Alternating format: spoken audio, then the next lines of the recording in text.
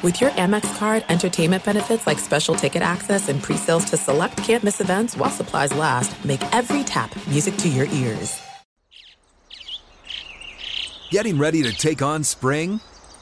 Make your first move with the reliable performance and power of Steel battery tools. From hedge trimmers and mowers to string trimmers and more, right now you can save $50 on select battery tool sets. Real Steel. Offer valid on select AK system sets through June 16, 2024. See participating retailer for details. When you buy Kroger brand products, you feel like you're winning. That's because they offer proven quality at lower than low prices. In fact, we guarantee that you and your family will love how Kroger brand products taste, or you get your money back. So next time you're shopping for the family, look for delicious Kroger brand products, because they'll make you all feel like you're winning. Shop now, in-store, or online. Kroger, fresh for everyone. This crowd rises to its feet. Vaccaro slammed it home. Garland left wing, free ball. Perfect! Garland went to the lane, lobbed to Mobley. Pow! And Allen blocked the shot at the rim. Pow! With the left hand and a foul. Welcome to the Chase Down Podcast, part of the Cavs Media family. I'm your host, Justin Rowan. The Chase Down is presented by Fubo, the official streaming partner of the Cavs. Watch over 350 channels of live sports and TV, including Bally Sports Ohio, without cable. There's no cost and no commitment. Try for free at FuboTV.com/Cavs. The Cleveland Cavaliers go undefeated for the week. Only one game this week, but they won their showcase game against the Brooklyn Nets. Joining me today to discuss that and a few other things going on with the team is my co-host, Carter Rodriguez. Carter, ¿cómo se va, buddy? Bad man. Oh, damn it. I messed up the drop. Donovan There Mitchell, it is. he's a bad man. I had it muted. I'm sorry. Also, I can't speak French. But hey, how about it? I'm doing well, despite that bungle of an intro. It's fun. The Cavs have won 4 in a row. Really cool. Like, I just feel like I don't know if this is just being a dumb fan, but I feel like whenever the Cavs have weird stuff like this, you always worry about them coming out flat or and it's not like they had like a chill week, they were doing a lot of stuff. They were, it was like not a normal week. So the fact that they came out and pretty much took control of the game and maintained that control pretty much the whole way through. They had to earn it at the end in the fourth, but pretty much maintained control of the game from start to finish. Super fun. Super great showcase, and again, Donovan Mitchell, he's a bad man. Because it was just really fun. I think that was really the takeaway. I feel like we probably under-discuss Donovan on this podcast, just because to a degree you do start to take it for granted, and you kind of are looking for the other things that are going to take this team over the top, because Donovan feels like, I guess, compared to everyone else, a bit more of a known quantity. But it was really fun, and it felt like, kind of to take it back to the LeBron days of player sees that this is a moment and decides to put on a show. Yeah. Everything Donovan did I guess this afternoon for us, tonight for him, was done with flair, was done with style, and done successfully en route to a 40 burger and a really, really fun game. So I feel like we got to start with him. We absolutely do. And fortunately for the Cavs, both Donovan Mitchell and the team started off a whole lot better than you did. But you know what? You rallied. You pulled it together, and I'm proud of you. Donnie was absolutely fantastic in this game. I think this is exactly the type of, showcase where you would expect a star to show up. And I said it on the last podcast, I continue to be incredibly impressed by him overall, just from a leadership standpoint on and off the court. I think the Cavs social team has done a phenomenal job with this Paris trip. All the content that's coming out has been so much fun. I loved seeing Evan Mobley crush the Rubik's Cube. It was nice to see both Evan and DG out there getting to at least experience the trip with the guys, even though they weren't able to play. It's nice because all the stories you hear is that, this has actually been a real bonding trip for these guys. And They're really kind of making some memories and whatnot. So, you know, I think it, again, just all comes down to their leader, especially during this time in Donovan Mitchell. I thought, you know, he was attacking the basket from the start of the game. His effort was incredible. The way that he was getting into passing lanes, fighting for rebounds. Like, he had 12 rebounds on the night, but a lot of those were not in his vicinity. Like, he was covering a ton of ground, both on the offensive and defensive end, to go and get those boards, knowing the value of all these possessions and knowing, hey, let's get out to a good start. The Brooklyn Nets haven't played well. They had lost 6 of their last 7 coming into this, but the one game that they won was against the Oklahoma City Thunder, who were healthy in that game, and you know that's a quality win. So I think he understood the significance of the moment.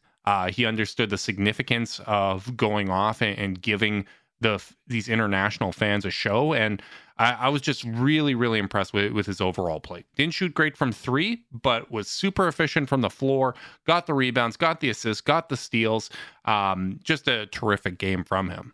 I think the fact that, you know, he's had a few stinkers from 3 in the past week or so, but is still being such a hyper positive contributor in these games as of late, I think is really reflective of the quality at which he's playing.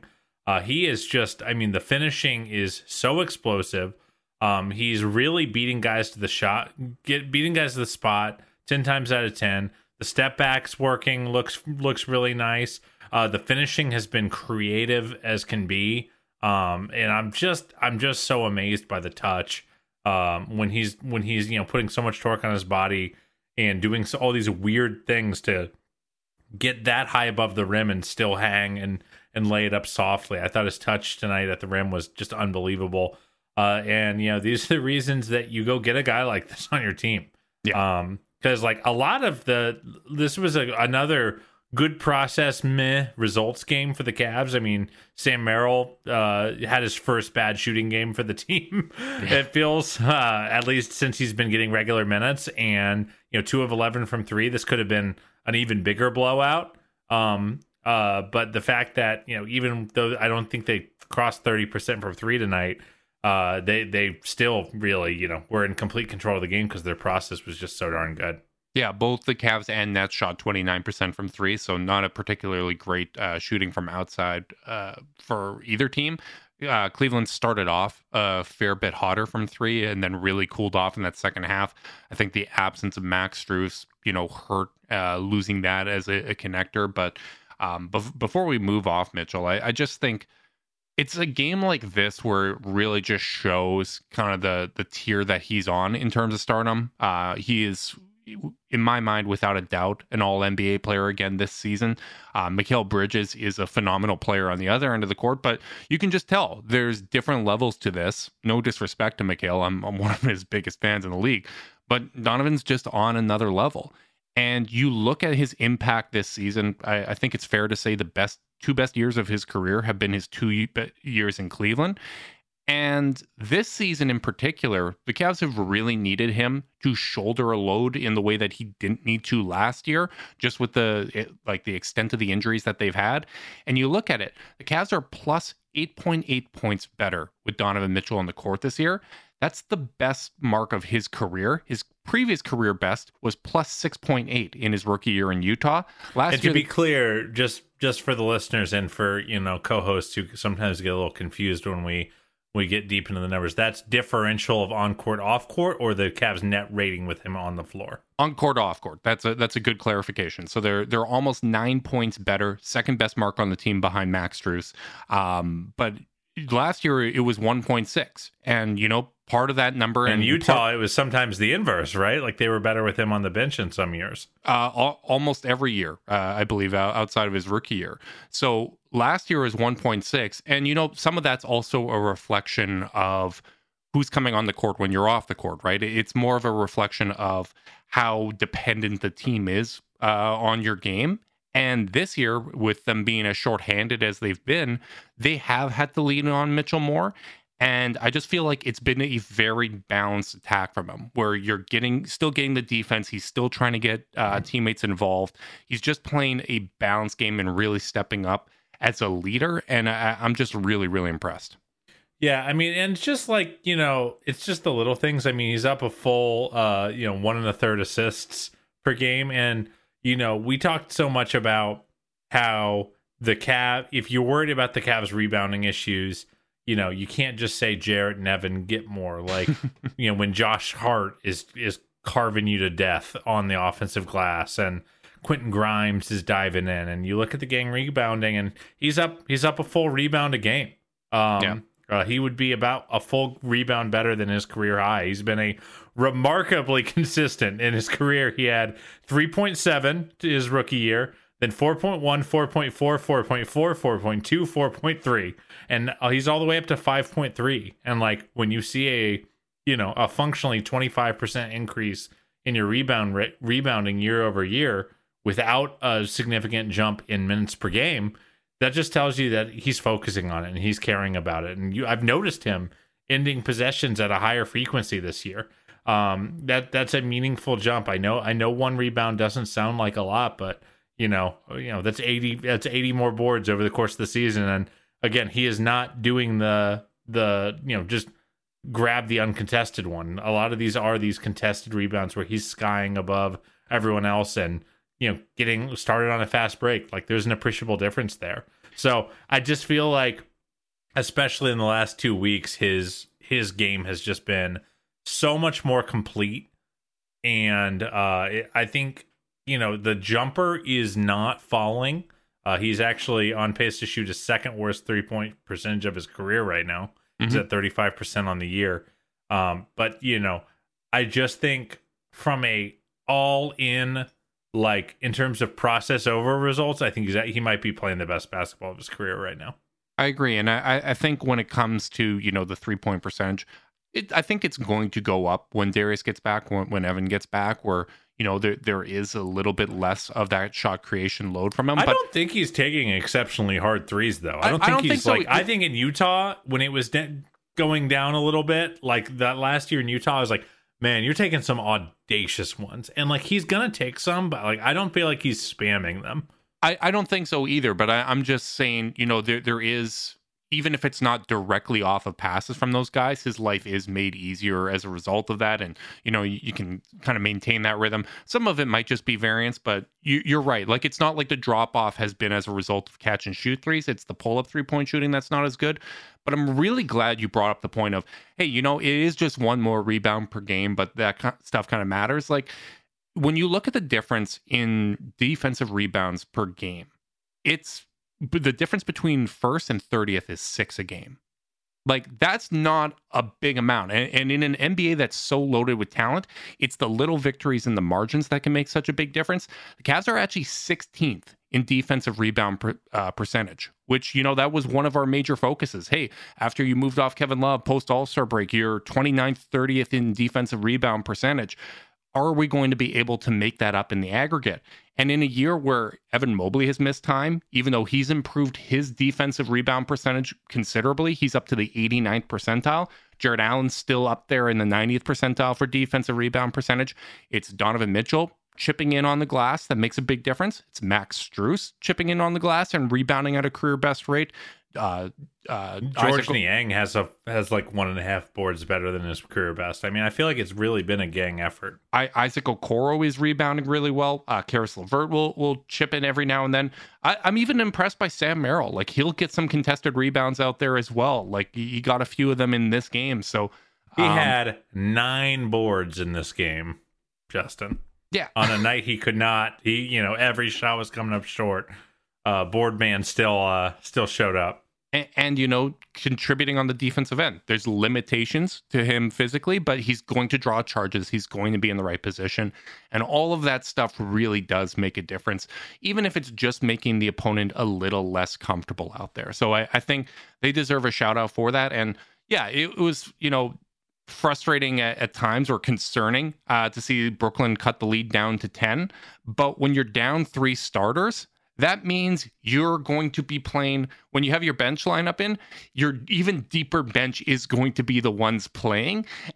And as a result of that, yeah, you're going to give up a little bit of a run. Brooklyn got hot from the 3-point line, but They get it down to 10. Donovan Mitchell and Jared Allen check in, and Cavs take control of that game all over again, right? Like, it did not feel like Brooklyn was Did any they get threat. closer than 7 at any point the rest of the way? I honestly thought it didn't get closer than 9, but you're did, right. Donnie and them were trading threes. Donnie would get to 13. Right. That's right. They get to 10. They got to 7. Donnie got it back to 10. You know, it's one of those ping pong kind of things. And that second one he hit was absolutely absurd. Where that was ridiculous. The curling step back, which is just Fall another over. one of those. That's one of those star nuts. shots. That's one of those absolute star shots. So it was really, really fun to see. I thought it was a great game. And, it's significant for the Cavs. Like, you look at the standings, they're now a game and a half back, a third in the Eastern Conference. I don't think any of us expected to be in this position. And they do have a tough stretch here coming up where they play Milwaukee. Yes, it is. Where they play Milwaukee 3 times. They play Orlando as well. I know Chris Fedor reported that he talked to Darius Garland, and the wire will be coming out Monday. So there's going to be some conditioning. So you're probably looking at maybe 4 to 7 games left, depending how long that conditioning takes. I don't think I had realized that it was pretty much like no running, no conditioning whatsoever while that wire's in. So like, yeah, I would rather him come. I would rather them keep him out a couple extra games and make sure he is in tip top shape. Because like the worst thing you can do is bring in like an ice cold body and that's why you also have to give kudos to these guys for what are they 9-3 in their last 12? Yep. Without him, like really, really unbelievable stretch. And the fact that they've been able to do that means that the Cavs are not like, hey Darius, how's your conditioning? Is it good yet? Yeah. They're just able to like, they can wait it. They can give a couple extra games and give him time to work his way back into shape because you have to play it cautiously. Open a limited time 11-month certificate at Kemba Financial Credit Union. At 5.25% APY, it's more than triple the national average, plus it's a safe and secure way to grow your money. Visit your local branch or kemba.org/CD for details. Offer expires May 31st, 2024. APY equals annual percentage yield. Restrictions apply. $500 minimum and $250,000 maximum deposit. Advantage status required. Comparison based on bank rate average. Federally insured by NCUA. This is it. We've got an Amex Platinum Pro on our hands, ladies and gentlemen. We haven't seen anyone relax like this before in the Centurion Lounge. Is he connecting to complimentary Wi-Fi? Oh, my. Look at that. He is. And you will not believe where he's going next. The Amex dedicated card member entrance for the win. Unbelievable. When you get travel perks with Amex Platinum, you're part of the action. That's the powerful backing of American Express. Terms apply. Learn more at americanexpress.com/withAmex. Live Nation presents Concert Week. Now through May 14th, get $25 tickets to over 5,000 shows. That's up to 75% off a summer full of your favorite artists like 21 Savage, Alanis Morissette, Cage the Elephant, Celeste Barber, Dierks Bentley, Fade, Hootie and the Blowfish, Janet Jackson, Kidz Bop Kids, Meghan Trainor, Peso Pluma, Sarah McLachlan. Get tickets to more than 5,000 summer shows for just $25. On sale now through May 14th. Visit LiveNation.com/Concert Week to learn more and plan your summer with Sean Paul, Sum 41, 30 Seconds to Mars, and Two Door Cinema Club. Yeah, and you have to expect, you spend a month with your mouth wired shut. He's probably lost some of that weight and strength that he put on over the offseason. It's going to be an adjustment period. It's actually not the worst from a timing perspective. Obviously, you'd like to have him for as many of these Bucks games as possible. I'm crossing my fingers that maybe he's back for the last 2. But if he comes back, there's going to be a few growing pains and whatnot. You're going to have a week or 2 there, and then you have the All-Star break right away. So, you have that kind of reset opportunity. You get a little bit of a feel, and then you can hit the ground running for the second half of the year. Hopefully Garland and Mobley are both back for that time. And I also think just the way that, the recovery timetables lines up, I think having it staggered is going to be more helpful because you're reintegrating first Darius into the lineup. You want to continue to maintain this 3-point rate. He's going to be likely replacing Isaac Okoro in the lineup, so you would expect the 3-point rate to increase from the number of shots up there. Frankly, you would expect that. You would certainly hope so, although shout out to Isaac for taking 5 tonight. But in general, I think what you want is when Darius comes back that when Darius and Mobley are back, that Darius is replacing the 3-point volume of Isaac and Wade combined, which shouldn't be difficult. If he's at, the 70 Should be very doable. If he's at the 7 he took last year, basically he's going to be exceeding that, and that's the important thing to keep an eye on. But I do think the fact that it's kind of staggered in bringing one back and then bringing the other, that might help them kind of maintain a little bit of a fluidity and continuity with what they're running. But I just think that what they've done in this run and taking care of business in the games that they should win, it's given them a bit of a cushion so that if they aren't able to steal one of these games against Milwaukee, who's currently up like 40 against Boston, that's not the end of the world, because they've given themselves enough breathing room to survive, a 500 end to the month after this point and still be in that hunt to get a top, 2-3 seed here. Yeah, I mean, for what it's worth, I think this upcoming stretch might be the hardest stretch that any team is going to play in the NBA this season. At Atlanta, at Orlando, at Milwaukee versus Clippers. Like, that is, woo! That's not too different what we had. We had that with Orlando. Why do we always have Orlando leading into our back-to-back against the top team? It's like, all right, go get beaten up for 48 minutes and then go play a top team in the Eastern Conference. Like, that's not a lot of fun. At least this one isn't a back-to-back. Yeah, but with the Clippers being your first game after a 4-game road trip, with them playing as well as they are right now, like, man, it's tough. Their it is really tough. About as soft as ours, though. I know. I'm going to hate on the Clippers until the day I die. Don't you worry. I know, buddy. I just want to see. I want to see them see how they reintegrate Darius, and hopefully he's back sooner rather than later, and then Evan won't be too far behind. Yeah. And it's just, again, I just can't reiterate enough how fun this stretch of Cavs basketball has been, when I think a lot of us were ready to kind of throw our hands up in the air after Darius and Evan, that double punch in one day. You just kind of throw your hands in the air and go, well, I guess this next month or two just doesn't matter, and it could get really dark. So, like, to see them completely flip it, play winning basketball, find new ways to win and compete that you can kind of implement later is really cool. And by the way, how about our boy Jared Allen? Another just really, really great game. Again, this is there's levels to this. Claxton had a good game too, but like, it was clear who the better big was in this game. And it was really nice to see Jarrett make the impact he did, especially coming off of the opener where he wasn't there, and Claxton, I thought, kind of had his way with Evan. I thought it was really indicative of the player Jarrett is, the way he kind of owned the paint tonight. Yeah, he was dominant defensively. Like, early in this game, I love the way he's fighting for contested rebounds. I think the physicality he's been playing with it has been outstanding. I continue to like the dribble handoffs and all that. But for him to go out there and get 4 blocks and 2 steals, like that's defensive dominance. And defense isn't always measured in kind of those, the stocks, those kind of event plays, but he's been such an event defender with the normal rim protection. The one where he switched on to Mikal Bridges in the first quarter, stayed with him, moved his feet, didn't get caught in a position where Mikal was able to draw a foul and then got the clean block on the turnaround. That's really impressive, because Mikal Bridges, especially in this game, was doing a great job leveraging his body and finding ways to draw contact and get himself to the free throw line, because Dean Wade and Isaac Okoro and all these other guys had been playing such good defense on him outside of that.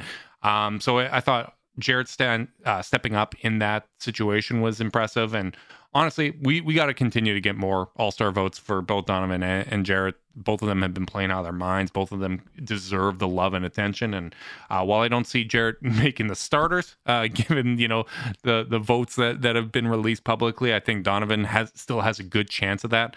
I think he's a lock, even if he's not starting, but he deserves to be a starter, in my opinion, for the weight that he's carried. But Jarrett deserves to be in that conversation as well. And 8 consecutive double doubles for Jared Allen, the longest streak of his career. So big shout out to him stepping up when the Cavs needed it the most. Yeah, another spot that I think Jared has really been killing is on the offensive glass. We talked about the defensive rebound rate, the Cavs finding their way up to about league average, despite playing so much this season down one of their two bigs. But on the offensive glass, they were not a good offensive rebounding team last season. They were 20th in the league. It was in no way a priority. They were a get back and get set kind of team, philosophically. And what's been really cool is I don't think their transition defense has really suffered. They're up to 8th in the league in offensive rebound rate. I feel like it's been a really long time since the Cavaliers were a beat you up on the offensive glass kind of team. I don't know if that's just a direct byproduct of the degree to which they are, taking longer shots, so getting longer rebounds. I don't know if it's just them pounding the glass. In the last 10 games, Justin, they're number 1 in the entire NBA in offensive rebound rate. So, I think a huge amount of that credit has to go to Jarrett, who is really eating the glass on that side as much as he is on the offensive side. Again, remember, this is a team that does not have the luxury of two bigs right now on the floor at the same time to go get back and protect the rim. So he's doing a really nice job of picking his spots, keeping possessions alive. And I feel like with the volume of threes the Cavs are shooting, we're also getting a lot more of those backbreaker possessions. There were one today where I think they, offensive board, kick out, miss, offensive board, kick out, Niang hits a three. And those are just the worst gut bunches for an opponent. So just really, really pleased with him on the glass. I feel like we've talked a lot about his playmaking and scoring. We haven't spent as much time talking about that, so wanted to make sure we gave him his flowers on that one. Yeah, and to your point, the Cavs are 8th in terms of defensive transition points allowed per game, 7th in terms of best defensive rating in transition. So they're getting those extra possessions while still defending in transition and suppressing the number of attempts there. That's tough to do. Like, it's tough to take everything away in the NBA, and they're just getting defensive support on every single level. Outstanding support, Carter. I see you smiling because it's reminding you of the outstanding support that we get from Zoom. Support for this podcast and the following message comes from Zoom. 500,000 businesses connect using Zoom, a single platform for phone, chat, workspaces, events, apps, and video. Zoom enables real-time collaboration for teams around the globe. Zoom, how the world connects. Open a limited-time 11-month certificate at Kemba Financial Credit Union. At 5.25% APY, it's more than triple the national average, plus it's a safe and secure way to grow your money. Visit your local branch or kemba.org/CD for details. Offer expires May 31st, 2024. APY equals annual percentage yield. Restrictions apply. $500 minimum and $250,000 maximum deposit. Advantage status required. Comparison based on bank rate average. Federally insured by NCUA. There's no distance too far for the perfect trip. Hi, checking in for... Or the perfect table. Hey, where are you? Coming! And when you get access to Resi Priority Notify with your Amex Platinum card... Hey, this looks amazing. I'm so glad you made it. And travel benefits at fine hotels and resorts booked through Amex Travel, it's worth the trip. That's the powerful backing of American Express. Terms apply. Learn more at americanexpress.com/withAmex. Live Nation presents Concert Week. Now through May 14th, get $25 tickets to over 5,000 shows. That's up to 75% off a summer full of your favorite artists like 21 Savage, Alanis Morissette, Cage the Elephant, Celeste Barber, Dierks Bentley, Fade, Hootie and the Blowfish, Janet Jackson, Kids Bop Kids, Meghan Trainor, Peso Pluma, Sarah McLachlan. Get tickets to more than 5,000 summer shows for just $25. On sale now through May 14th. Visit LiveNation.com/Concert Week to learn more and plan your summer with Sean Paul, Sum 41, 30 Seconds to Mars, and Two Door Cinema Club. Real quick, Justin. Let's see what his name is. I'm just going to call him King in the YouTube chat. Also, rightfully notes the Tristan effect when it comes to the team's offensive rebound rate in the last 10 games. I know Tristan doesn't play heavy minutes, but we get a lot of extra possessions when he's out there. We definitely do. And I think it's a team-wide mentality. Like, I think once you start having an emphasis on we need to end possessions, we need to, as a team, find a body, attack, get contested rebounds, and improve our defensive rebound rate. I think once you have that mentality on the defensive end, that nose for the ball translates to the offensive end as well. And when you have someone as vocal as Tristan, who leads by example, that's out there getting those extra possessions, it becomes infectious. And the Cavs do seem to revel in those, kill shots, as you call them. When you buy those extra possessions and you go out and you hit those shots, there's such a momentum team. And I remember back in media day when you were asking about, keeping the intensity up, but making sure to maintain that joy. I feel like the joy's been rediscovered in a lot of ways. Whereas, early in the season, they're all dealing with some nagging injuries. You're still above 500, but it's, you're having a frustrating stretch here.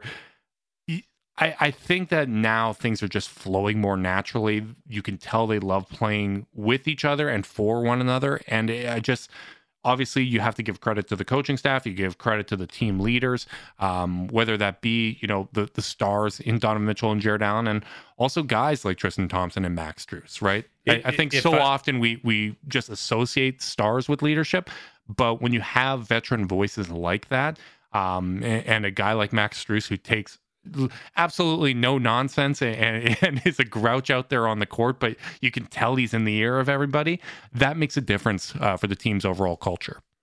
Absolutely, buddy. I'd like to shout out Tristan on 2 more stats. Did you know, Justin, Tristan is averaging a career high offensive rebound rate? That's bananas. He's also has a career high true shooting percentage this season. This guy has been legitimately very good for the Cavs this year. You just got to be so pleased with it. And frankly, I'm proud of the guy. This is a guy who was out of the league most of last season, and not because he chose to be. Mm-hmm. So the fact that we're seeing him, that we came back, and even this summer, there were some people in Twitter that were kind of doing the eye roll of, okay, it's a mascot signing. We all remember Tristan, guys. It's like, no, Tristan still had juice. I saw it. He got thrown out against Nikola Jokic in the Western Conference Finals after not having played all year, and really was giving him trouble on a few possessions. And I think he has more than proven that he was not out of the league on merit, because whether his body just needed some time to rest or, I don't know what, but this guy has been really, really good this year, and we probably haven't spent enough time talking about it. You're right, and that's funny because, Tristan's one of my all-time favorite players. Shout out to Mike McGrath, by the way, who made the next Cavs legacy poster behind me. I've added it to my wall. Definitely go support his work. But now I finally have one with Tristan on there, so that warms my heart. He's playing out of his mind, and you and I assumed that Damian Jones would be that backup. Tristan has outplayed Damian. He's taken those minutes from him. He's been exactly what the Cavs needed, and finding that value in the margins that continues to be so important for team building. It's so important for the Cavs. It's also worth noting that there were times where the team was playing Dean Wade at the 5 last year. Yep. Because they were just Jarrett's hurt, or Evans in foul trouble, and Jarrett needs a blow, or whatever it may be. They did not trust that they could play their backup 5 in competitive minutes last year. Yeah, so the fact that Tristan has more than earned those minutes and is successfully contributing, not just surviving, but adding an element to the team, which is what we talked about when they signed him, was hey, they don't have anyone in that Tristan archetype. So if he can contribute, it'll be really, really valuable, and he's done that and then some. I can't believe he got thrown out of this game. That was especially by Tristan standards. Especially by Tristan standards, this is not a guy that hides his emotions and is quiet out on the court. That was a light chest bump by his standards. No comment. Yeah. So, that was funny. It was funny to see the crowd booing. I don't know if they were booing the ejection or if they were booing him. I don't think it mattered to him. He was feeding off that energy. And I thought the energy, anytime you get kind of one of these big showcase games, obviously, it's going to attract the price tag is always going to be higher there, so it's not going to be as rowdy as some of the other crowds you see. I don't know. A good basketball knowing crowd though, for the most part. I thought they were pretty engaged the whole way through, which is hard for a neutral game. That's what I was going to say. Like, I kind of understood that going in, but I thought the crowd was really engaged. The chanting was awesome. Like, I was impressed by the energy in that crowd, and I think it's just one of those reminders of just how global the game is. Like, man, our podcast is global. Like, when I look at downloads, it's not just coming from the US, and that blows me away because we are niche as hell. And like, I think it's just one of those reminders that there is so much passion out there. There is so much interest in the NBA. You listen to some of the commentary, and like, people were excited that it was the Cavs and Nets out there, even though it's not, marquee franchises or anything like that. There was a lot of excitement that these were the teams that were out there. And I think the Cavs have done such a good job in engaging those international communities. And it's just really, really cool to see. And, often, I don't know why, for whatever reason, TV ratings seems to be discussed more with the NBA than any other league. And it's always funny to me as a Canadian, when I'm watching, it doesn't count because it's not part of the US market. And it's one of those things when it comes to the NBA, there are so many eyes on it. There's so much passion for basketball all around the world. And when you look at the number of players that are coming from all these different countries, that doesn't happen unless there's a massive amount of interest at the lower levels that breeds the type of competition that develops those star level players and these guys that are able to make it to the NBA without leaving, like without it being, hey, you're a really talented high school prospect, you need to come over to the States to get the proper level of competition so you can make it to the NBA. You don't have to do that because there's so much passion. There's so much player development. There's such a high level of play in the pro leagues over there. I think it's just a real reminder of just how global this game is. I mean, you could pretty comfortably argue that the best 5 players in the world are not from America. I mean, you can quibble with Shea. I know some people are starting to throw Shea into the top 5. I'm not sure I'm there yet. Don't you put Shea in there? He's international too. I'm saying you can quibble with putting him in there. Okay. But if you do, then you got Embiid, Luka, Jokic, Giannis, Shea, none of whom were born in the United States, and only one of whom, I believe, played college where did Shea play school? Did Kentucky. Shea play? Kentucky, you're right. So two of them played in America for college ball, but nevertheless, like, I mean, the global game is growing so much. I think it's amazing for the diversity of basketball that we're seeing. I think it's my favorite part of basketball is how many roads up the mountain there are. There's so many ways to play winning basketball. Doesn't it feel like it's kind of course corrected back to that way where there are teams that have distinct identities and like stars have distinct identities? That was a criticism kind of towards 2017, the end of that Warriors run where everyone was saying everyone's trying to play the same way. I feel like there's more diversity in terms of how teams are playing. Yeah, I completely agree. I guess if you were to say everyone just shoots threes now, I guess that's a valid concern. But I mean, I guess you could say everyone just shot twos in the 90s. Would you say that everyone played the same? I would actually say there is a lot more. Go watch a couple games for the 90s. A lot of them are running very, very similar stuff, whereas I think that there is so much inherent stylistic diversity because of how unique the skill sets of the superstars in the league are. Like the way you're going to play if you're Denver is going to be so different from the way Boston plays, which is going to be so different from the way OKC plays, because these players are so good that you have to lean into their inherent unique strengths or you're not going to win. Yeah. So OKC has all these big rim pressure geniuses that can get fouls, that are relentless, and guess what? That's what their whole team's built out of. It's just like a meat grinder playing against OKC. Boston is going to, shoot you out of the gym on most nights, and when you have to overreact, they'll use their immense size in their front court to just waltz their way into easy layups. Like, everyone kills you in different ways these days, and it's really, really fun. I think the league's in a great spot in terms of what the product the teams are putting out on the floor. Like, you can quibble with things like officiating, foul drawing, things like that, but like the talent level's bananas. I mean, I had a mutual friend get in my mentions talking about, oh man, the Nets are kind of rough, and I'm like, dude, look at how talented they are. They've got they've got 9 rotation players who would play for any team in the league. Or almost any team in the league. I've got to take for you, Carter. I've got to take for you because everyone on that team is like, the perfect role player that everyone would want. Tons of length. Like, I think when you look at the Cavs going low cold in the second half, it was just tougher to generate the same kind of comfortable shots because of the length Brooklyn had. If you photocopied Tyrese Halliburton and you dropped him on that team, they probably win 55, 60 games. Yep. Absolutely. I think that's a fair take.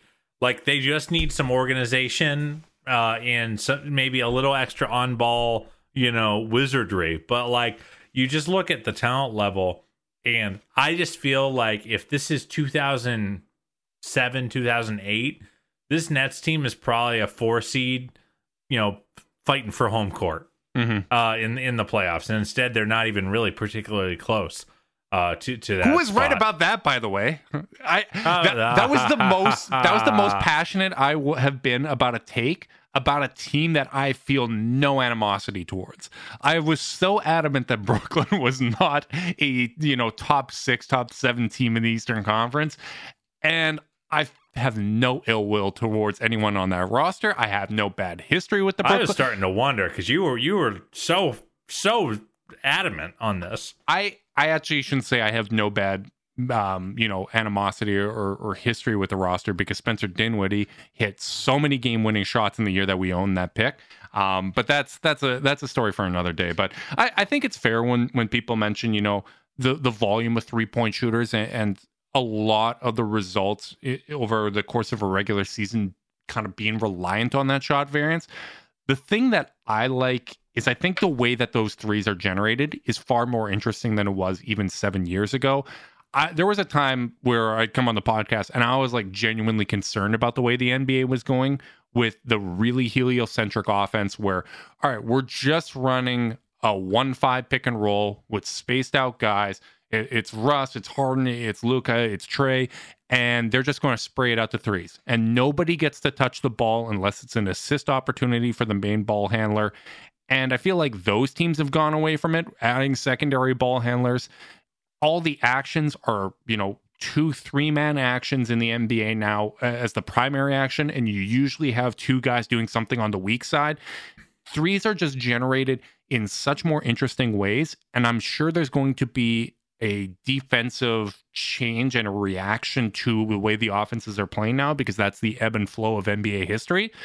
But it's more interesting. There's more seasoning on those plays, as Nikias and Steve Jones like to say.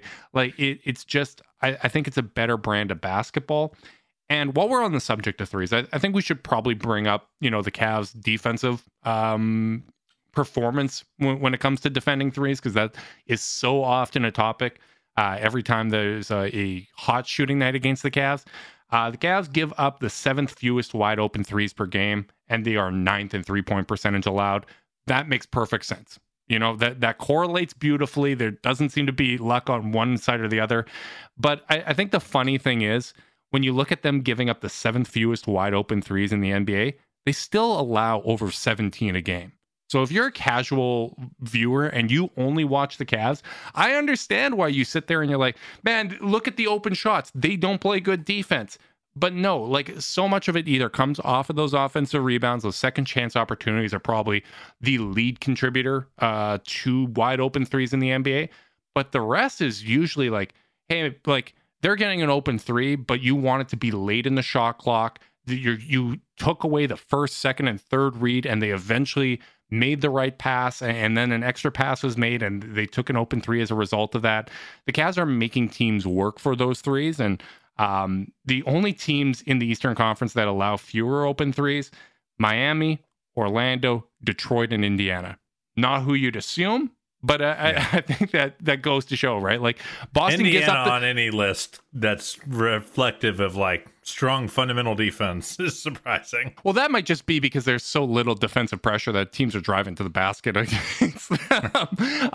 But Boston gives up over 22 wide open threes a game. Like that's nuts. It's like an inversion of the Sasha Pavlovich. My offense is my defense. It's like my 3-point defense is my rim protection. Poor Miles Turner. Give that man a pat on the back. He's covering up a lot of leaks on the defensive end of the floor. Oh, that's a leaky dam right there.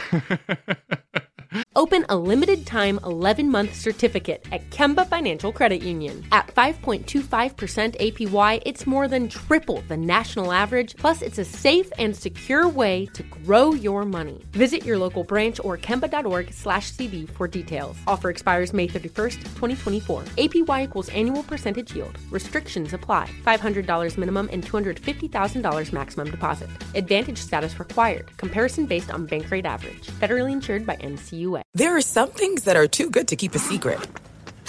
Like how your Amex Platinum card helps you have the perfect trip. I'd like to check into the Centurion Lounge. Or how it seems like you always get those hard-to-snag tables. Ooh, yum. And how you get the most out of select can't-miss events. With access to the Centurion Lounge, Resi Priority Notified, and Amex card member benefits at select events, you'll have to share. That's the powerful backing of American Express. Terms apply. Learn more at americanexpress.com/withAmex. Live Nation presents Concert Week. Now through May 14th, get $25 tickets to over 5,000 shows. That's up to 75% off a summer full of your favorite artists like 21 Savage, Alanis Morissette, Cage the Elephant, Celeste Barber, Dierks Bentley, Fade, Hootie and the Blowfish, Janet Jackson, Kids Bop Kids, Meghan Trainor, Peso Pluma, Sarah McLachlan. Get tickets to more than 5,000 summer shows for just $25. On sale now through May 14th. Visit livenation.com/Concert Week to learn more and plan your summer with Sean Paul, Sum 41, 30 Seconds to Mars, and Two Door Cinema Club. The one guy we didn't shout out in this game that I think deserves a little bit of credit, I'm going to try to say this with a little bit of a French flair to it, but Paris Levert, he was terrific. Yeah, Karras has been really, really good over the stretch. And, it's one of those things where you just hope he can kind of maintain this level of, aggression. And the way he's finishing, I think, is really, really impressive. I know he only went 5 of 14, but 8 of 12 from the line. Obviously, that gets juiced a little bit with some fouls at the end of the game. Yeah. I'm sorry. I know we're on Levert right now, but can I say are you bringing up Toronto? The Stones on Jacques Vaughn to go hack a Tristan in a Showcase International game? that is. Let me tell you what. No one told Jacques Vaughn that we were here to do anything but put on a show. He's like, I'm here to win. I think if David Stern was still around, he would have tackled him on the court. Would not have waited. I would have bet $1 trillion that nothing like Hack a Tristan would happen during a Paris game. Man has got some stones. It's an authentic showcase, Carter. No kidding. But yeah, back to Karras. I think his scoring has just been probably the best I think it's been, over an extended stretch that he's had with the Cavs. I just think the process feels really, really good. And, he's been just awesome. By the way, another player who's been awesome, who was awesome in this game was Isaac. I thought his defense was bananas. Miles Bridges could not get a clean look. Cam Thomas, as usual, killed us, but not when Isaac was on him. He was just really, really good on that end of the floor. So I wanted to make sure we shouted out Ice as well, who I thought was great. I was surprised that there wasn't more blocks, steals, even assists. Like the tip out he had on the offensive rebound, that Donovan finish, I thought maybe could have been credited as an assist, but I felt like he was everywhere and it wasn't really reflected in the box score. But I really liked his assertiveness. He hit basically what I think could be counted as a movement 3-2 above the break, which was kind of nice to see, especially kind of coming from that opposite side. So it's that weird turn of the shoulder. I thought that was an impressive shot from him. I was a little I wanted to see more from him offensively in the last game against Washington and San Antonio. I don't know if that was just I've done my job. I've made Jordan Poole, who is one of the most, confident gunners in the league, not even take shots. Like, I've taken him out of this game. I think maybe he was just happy with that, and they were up 30 and 40 in those games. So he wasn't as assertive. But in this stretch, I just want to see him be more assertive and make the most of these opportunities. And for the most part, he had done it. I just wanted to see it in like garbage time. Like, I want to see him kind of crush it. But I think it says something about him that in the biggest matchups this year, in these showcases, in games against Philly and all that, you really feel his presence. You notice him out there. He's making a difference. I think his defense has taken another step forward this year, and he was already a top percentile on-ball defender. I'm very, very happy with what I've seen from him, and the confidence in terms of shooting threes and whatnot that continues to grow. I like seeing him take 5 in this game. If Max Strus is going to miss any time, they're going to need Isaac to step up even more from an offensive perspective. But it was encouraging to see that post-game JB Bickerstaff did mention that Max Strus wanted to come back into the game. He's been dealing with some knee soreness, and JB said he wanted to save him from himself and not allow him out there. Certainly, playing just the one game this week, that's a decent amount of rest. So hopefully he can get right and be available, because this is a big stretch coming up for the Cavs, and it would be great to see them steal a couple of these games. Yeah, a couple more ice notes. Again, he's also been hitting the boards really, really well. Last year, he played 76 games. He had 52 offensive rebounds in those 76 games. This year, he's played 27 games. He's already up to 37. There you go, buddy. Last year, in those 76 games, he had 87 assists. This year, in, again, just 27 games, he has 55 assists.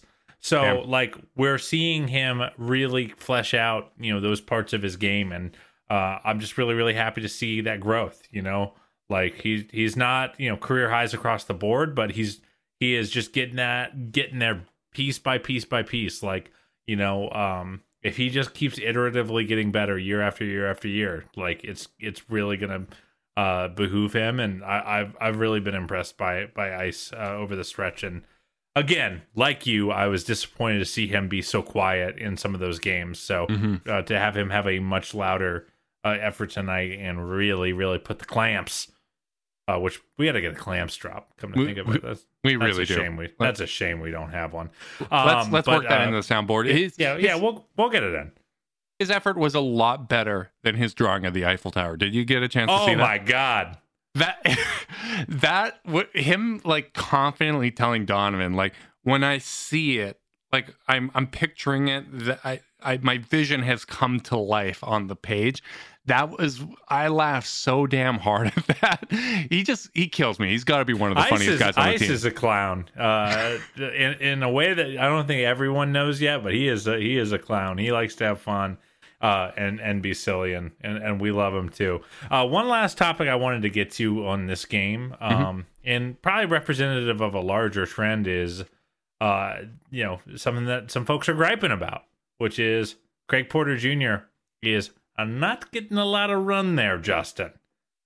What do you think? Kind of feels like he's out of the rotation right now, or darn near out of the rotation. He played 4 minutes against San Antonio, did not play tonight, and they basically played an 8-man rotation since Strus only played the first 6 minutes of the game. What do you make of it? Do you think it's the right choice? Do you think this is just a short-term thing? What do you think? I think, for the most part, I think it's the right choice. I think if you're going to have an extra guard in the rotation, Sam Merrill makes the most sense. I thought maybe there was an opportunity to play him with Strus not playing. I think JB commented on that, but I'm not 100% sure, so I'm not going to pretend that I got the quote exactly. But I think it's just one of those things where it gets harder to play the amount of guards that the Cavs have, and that's quite the statement from a team-building standpoint. When Darius and Ty Jerome are out of the lineup. But Brooklyn, it's a tough matchup, right? already giving up a fair bit of size. Like that starting lineup, Spencer Dinwiddie is the smallest guy in that lineup, and he's 6'5". You need all the spacing you can have. You need all the length you can have. Brooklyn is one of the best offensive rebounding teams in the league, so you need that out there. Although Craig is a good rebounder. The one thing when it comes to rotations in particular, I don't do a lot of second guessing because a lot of what guys are going to do to earn opportunities is going to come in practice and going to come in situations that we just frankly don't see. So I think it's going to be tough for Craig to get minutes, especially as Darius gets healthy. I just don't think that him having a permanent spot in the rotation is that feasible. That was our expectation coming into this year, and he's exceeded my expectations, and I'm very excited about him long term. But this is a Cavs team with significant goals for this season. As I said, a game and a half out of the 3 seed in the Eastern Conference. And like the last couple times he's been out on the court, he hasn't played as well. Now you can say he's just not as comfortable. He's not getting as many minutes out there. But all of this is like, to crack into a rotation, you really do have to make the most of those limited opportunities. I thought that was something that Sam Merrill always did a very good job of.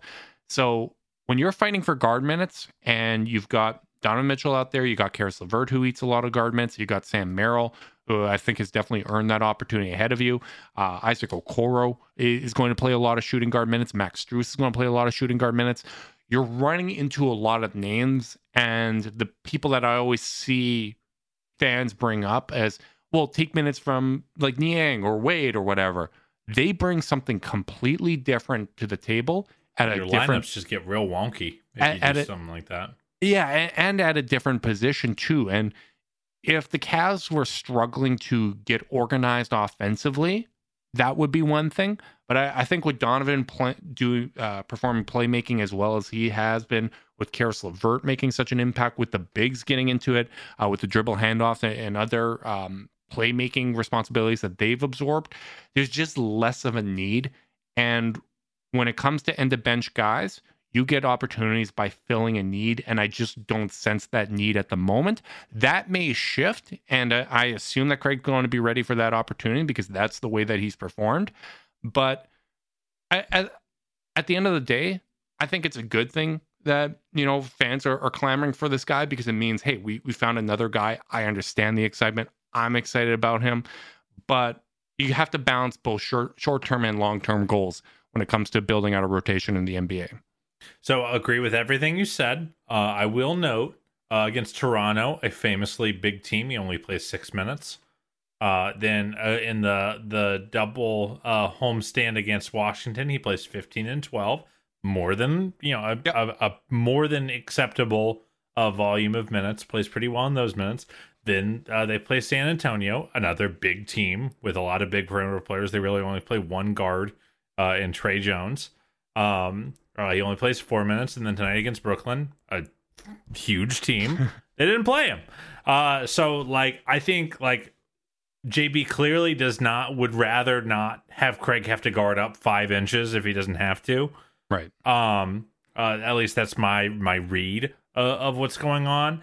And then also I just think you got to look at the results, guys. They're winning. They're playing well. Yeah. If Karis was playing really badly, I think I would. If Karis was having a down stretch, I'd probably be like, hey, we really need to see if Craig can give us something, because Karis ain't it. And by the way, if Merrill goes 2 of 11, 3 more games, I think I'll probably say that there too. You know? But Karis is playing great. Donovan's his best ball of the year, in my opinion. Yes, Donovan's playing his best ball of the year. Merrill is playing his best ball of his career.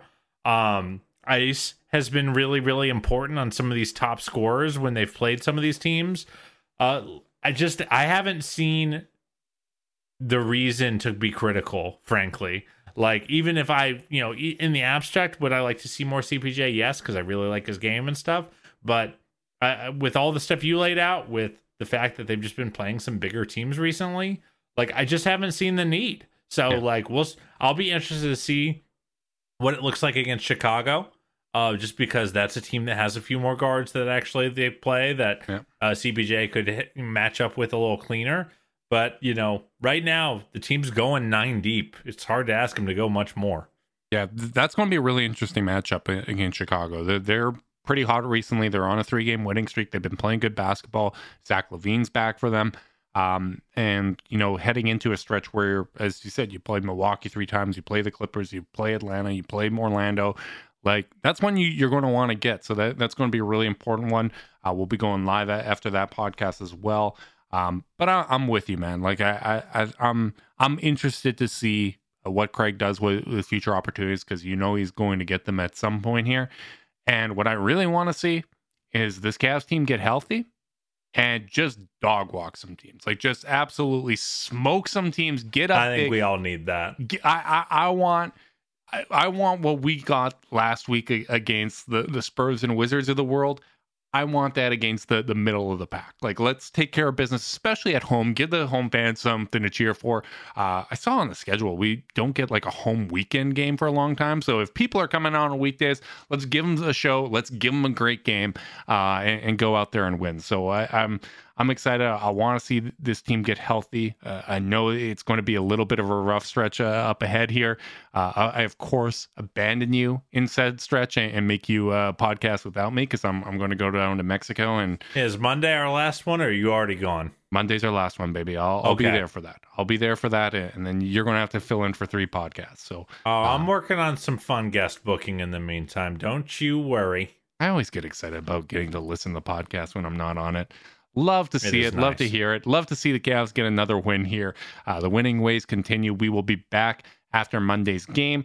Big thanks to everyone that tuned in live. If you guys want to submit a question for that podcast, we can do some mailbag questions. You can send a question to chasedownpod@gmail.com or add us on Twitter. If you're in the Discord, you can ask us questions there. We'll be more than happy to add to the podcast. Big thanks to everyone that tuned in live on YouTube. Make sure you like and subscribe. Click the notification bell so you know when we're going live. If you're listening via podcast and want to support us, leave us a rating, leave a review, subscribe, unsubscribe, resubscribe, and help cook those books. If you want to be part of Chase Down's exclusive Discord chat, send a screenshot of the review to chasedownpod@gmail.com. However you choose to support us, we really do appreciate it. Make sure you guys are staying safe out there. Until next time, go Cavs.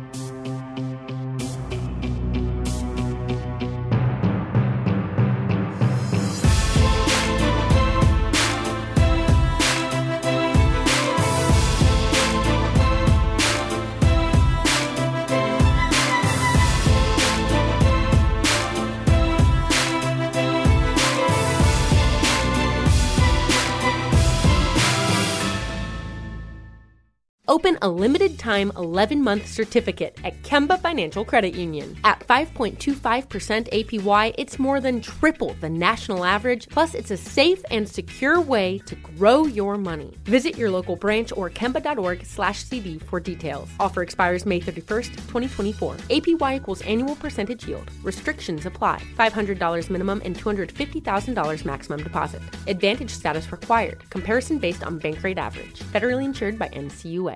Live Nation presents Concert Week.